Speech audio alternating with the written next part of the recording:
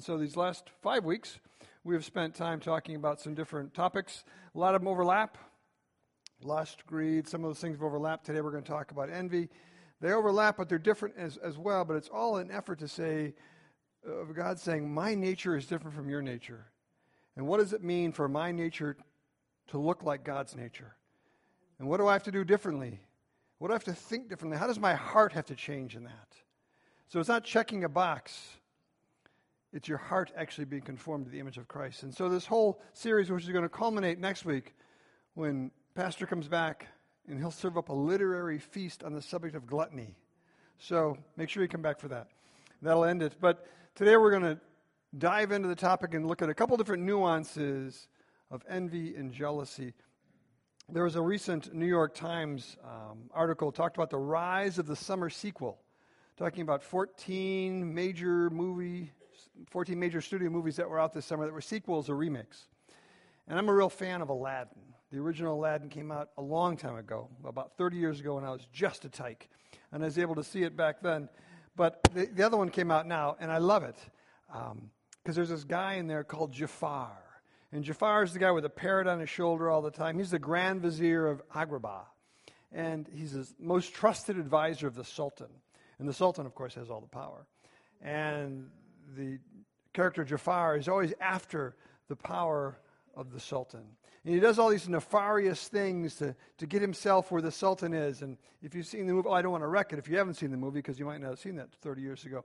But he does all these things to kind of make himself all powerful, because he's envious of what the Sultan has. He's also jealous of the relationship that Aladdin had with Jasmine. It's a great movie, and of course, it's got a beautiful ending. But he does these things that start small, and then typical Disney, they get bigger and bigger. But as I thought about that, isn't that kind of the essence of when our sin nature just starts small? And if we can kind of adjust things and see things as they really are when they're small, it's easier to pull it out like a young weed. But once it really gets entrenched in our lives, it's harder to make adjustments, because it sort of permeates our core, it permeates our nature. And so today, as we talk about sort of envy and jealousy, there's a lot of overlap between those two words. But yet there's some shades of differences, and so we'll kind of go in both those directions today and kind of help unpack that word a little bit. But our culture tends to use jealousy more than envy. So it's kind of a common term, but there's really some differences. But both can be good, both can be evil, depending on my heart behind the intention. For instance, my father was a pastor and a preacher, and he talked a lot, and I heard him talk a lot. And I was always impressed as a young boy that his words were very measured. He was a calculated guy. I have the personality of my mother, not my father. I have the sort of undiagnosed, unchecked ADHD as a boy. And so I was not exactly a measured word kind of a guy. I was sort of a dump and stir. Just more is better. And I used to look at my dad and listen to my dad, and I thought, I want to be like that guy. And so envy turned into sort of motivation or self-improvement or self-control or fill in the blank there. And so it's not all bad. It just depends on why you're involved in it, what you plan to do with it, where it's going.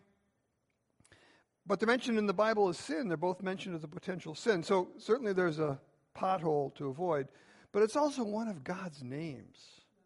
It says in Exodus 34, "You must worship no other gods, for the Lord, whose very name is jealous, is a God who is jealous about his relationship with you." And so that word jealous, when used as a name of God, is an interesting twist that I want to try to tie in together as we unpack the subject. So let's pray together. Father God, thank you today for bringing the clarity of your word. Thank you for allowing us to see things revealed to us through your word. And we humble ourselves before you and say, Father, change us, conform us to your nature. Allow us to see in you what we need to long after. Thank you for being patient with us, God. In Christ's name, amen. So let's start with James 3. We probably know the scripture. We've said it before. You might have read it before. "For jealousy and selfishness are not God's kind of wisdom. Such things are earthly, unspiritual, and demonic. For wherever there is jealousy and selfish ambition, there you will find disorder and evil of every kind." Sort of that selfishness, jealousy, envy, it all kind of weaves itself together. And we can see that, can't we, when it comes to kids? I have a couple grandkids, 4 and 2, and I was out with them the other day, and we were walking, and I did a couple things as we were talking. My oldest one tends to be incredibly envious of what the little one has to be the leader, has to be number one, type A personality. And so I just made a few adjustments in our walk together, and the details don't matter. But just kind of watching how small children just can't rise above that. They just have to have what somebody else has. And we kind of laugh and smile, but it's not all that funny when it's part of us. Like, I am fairly envious and not proud to admit if somebody's got a really green lawn, because I got kind of this lawn thing going on where I kind of like my lawn to look good. And if that lawn looks better, it's like, oh, what's he doing different than me? So that's not all that good, so I'm just kind of admitting my faults here.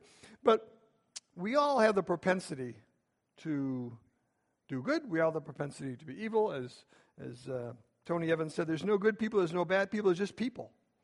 And so we're all created with the ability to strive for what we don't have. I want what you have. I'm not content with what I have. I'm discontent, and which is one of the primary causes of envy, is I'm discontent in my place in life, my status in life, whatever it might be. And by inference, what I have is not enough, therefore I'm not happy. Maybe a young girl might say, if I had her looks, then I'd be popular, and I'd be happy if I was popular. Or if I had your money, I could buy stuff, and if I could buy stuff, then I would be better off than I am now. If I had that spouse, which gets a little dicey, right? That spouse over there is better than my spouse, and so there's no end of that. I want whatever I don't have, I want. Whatever you have, I want, which can be certainly an overlap of greed, which we talked about several weeks ago, but it's the notion that I'm specifically targeting what you have. I'm saying, I want that. But on a small scale, or sort of in a light-hearted way, it's fairly innocuous, but when it becomes a lifestyle, when it's sort of this driving force in your life, like the grass is always greener on the other side of the fence or the other side of the street. Or like the old Irma Bombeck said, the grass is always greener on the other side of the septic tank, but maybe it was, I don't know.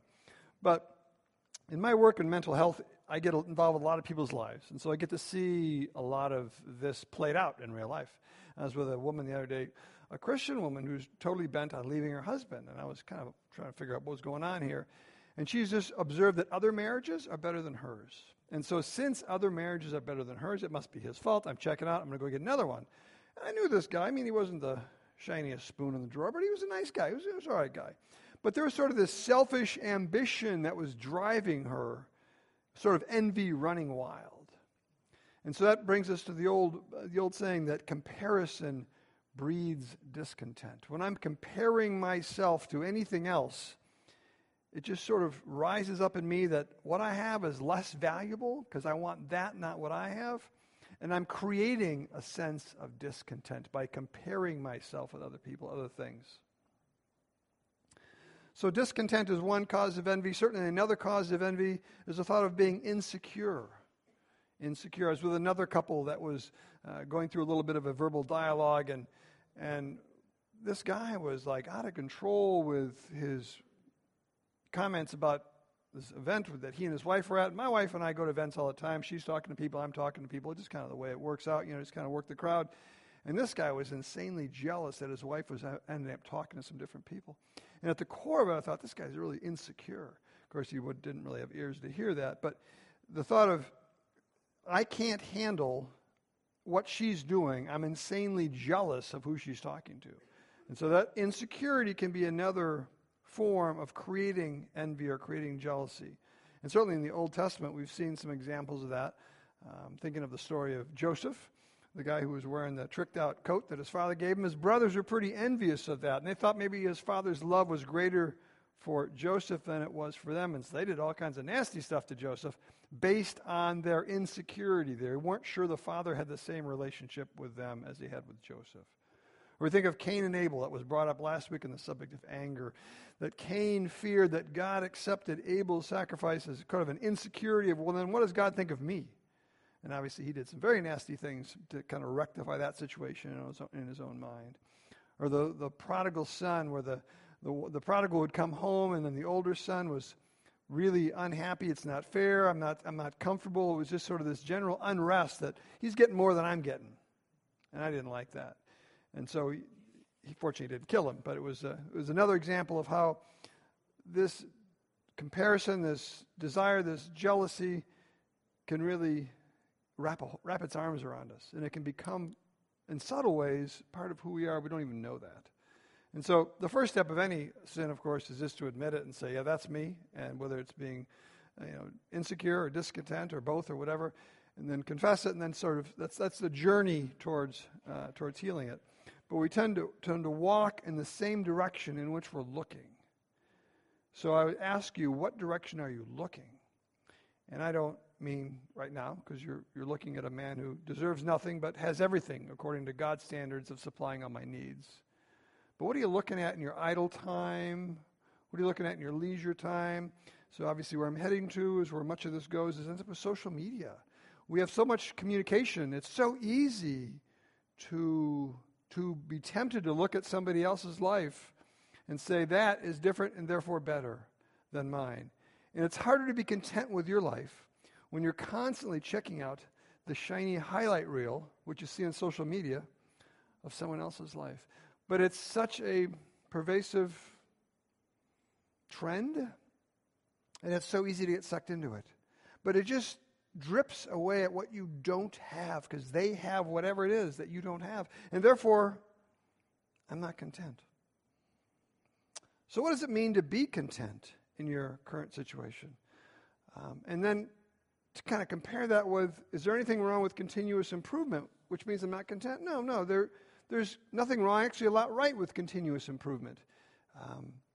I looked at my dad and I watched him speak and I said, I want to be like that in a healthy way. I want to strive for that. I want to have a goal towards that. And I've worked hard to sort of measure my words as he did versus the dump and stir that was so common for me. So if you see something, or if God put something in your spirit that you say, I want to strive for that, that's all good. I mean, it might have come off the $12 billion Pinterest website, which tells you how to have a perfect wedding or something like that, and that may or may not be good, but it's okay to look forward, but at the same time, is it always in your spirit that I'm never satisfied and I'm never content? And only you can answer that. That's a personal choice. There's certainly many verses in the Bible on the thought of being content. We'll just read one from Philippians 4. Paul was addressing the church in Philippi, and he said, thanks for your prayers and your concerns, but I really wasn't in any need. And here's the actual words he said. He said, not that I was ever in need, for I've learned how to be content with whatever I have. I know how to live on almost nothing or with everything. I've learned the secret of living in every situation, whether it's with a full stomach or empty, or with plenty or with little. It doesn't matter what I've got. It's based on the peace that I have with what I have. He said, I've learned how to live in every situation, but I choose to be content. It's a choice at some point. It is a choice to be content. Another verse in Ecclesiastes, which is an interesting book, kind of a little bit of a downer book, like, it's just all relative, but one of the verses in Ecclesiastes 1, everything is wearisome beyond description. No matter how much we see, we're never satisfied. No matter how much we hear, we're not content. Why? Because the writer said contentment is a choice. We can be content with our lives exactly as they are today because God has always promised to be with us, which is the only answer for feeling insecure, is God is with us. And how can you be insecure if you've really attached your life to the person of Jesus Christ? Not a box to check, but I've really attached my life to the person of Jesus Christ. When you really understand how God sees you, then how can I be insecure? How can I be discontent? But here's where it gets murky, is how can I attach myself to a God whose very name is jealous? Does that mean that God's insecure since he's jealous? Of course not, if you know who God is. But I'm going to read a couple quotes, and these are authors who can say it better than I did. And so I decided to capture a few of these because I want us to take a little segue from the pothole of envy and jealousy to sort of a God who is jealous. And what does that look like for us? So Carol Ruvalo, who is an author and a speaker, she starts out with a verse from Exodus 20, "For the Lord your God is a jealous God." And then she says this, "Jealousy is possessive and protective. It can be good or bad. God's jealousy, his possessiveness of his people, is a good thing. It protects us from being plucked out of his hand." So the thought of jealousy being possessive and protective, you see that like in the jealous husband. Possessive and protective, we say, ooh, that's not good. But when you think of God being possessive and protective, that's a whole different image, isn't it, of the word jealousy? He is possessive of us. He's protective. He wants us. It's like the one sheep that walks away from the 99. Wait, no, come back here, come back here, come back here. I want you. So God's jealousy is possessive and protective. What a neat way of looking at that. And I never really fully understood that. I was always kind of curious with that. And maybe you were as well. What does that mean that God's a jealous God? John Piper has another quote on it. "The jealousy of God for your undivided love and devotion will always have the last say. Whatever lures your affections away from God with deceptive attraction will come back to strip you bare and cut you in pieces. It's a horrifying thing to use your God-given life to commit adultery against the Almighty." But focus on these words. "But for those of you who have been truly united to Christ and who keep your vows to forsake all others and cleave only to him and live for his honor, for you, the jealousy of God is great comfort and a great hope." If you've truly reunited yourself to Christ, the possessiveness, the protectiveness, the jealousy of God is super comforting. It's a super comforting thought when you think about it. Because my tendency to worship other things can lead me into idol worship. I can worship other gods, little g gods. Whether it's the God of money or the God of possession or the God of ideal children or the God of the perfect whatever, it can get a hold of me. And it's that balance between continuous improvement and content where I am, but at the same time acknowledging the fact that if I really want true hope, it's only found in the person of Jesus Christ and knowing that what he has supplied is sufficient for me. And there's a peace in that. There's a hope in that. Reading the last quote from a guy by the name of Sam Storms, who was a pastor and also an author. "Jealousy is central to the fundamental essence of who God is. Jealousy is at the core of God's identity as God. Jealousy is that defining characteristic or personality trait that makes God, God.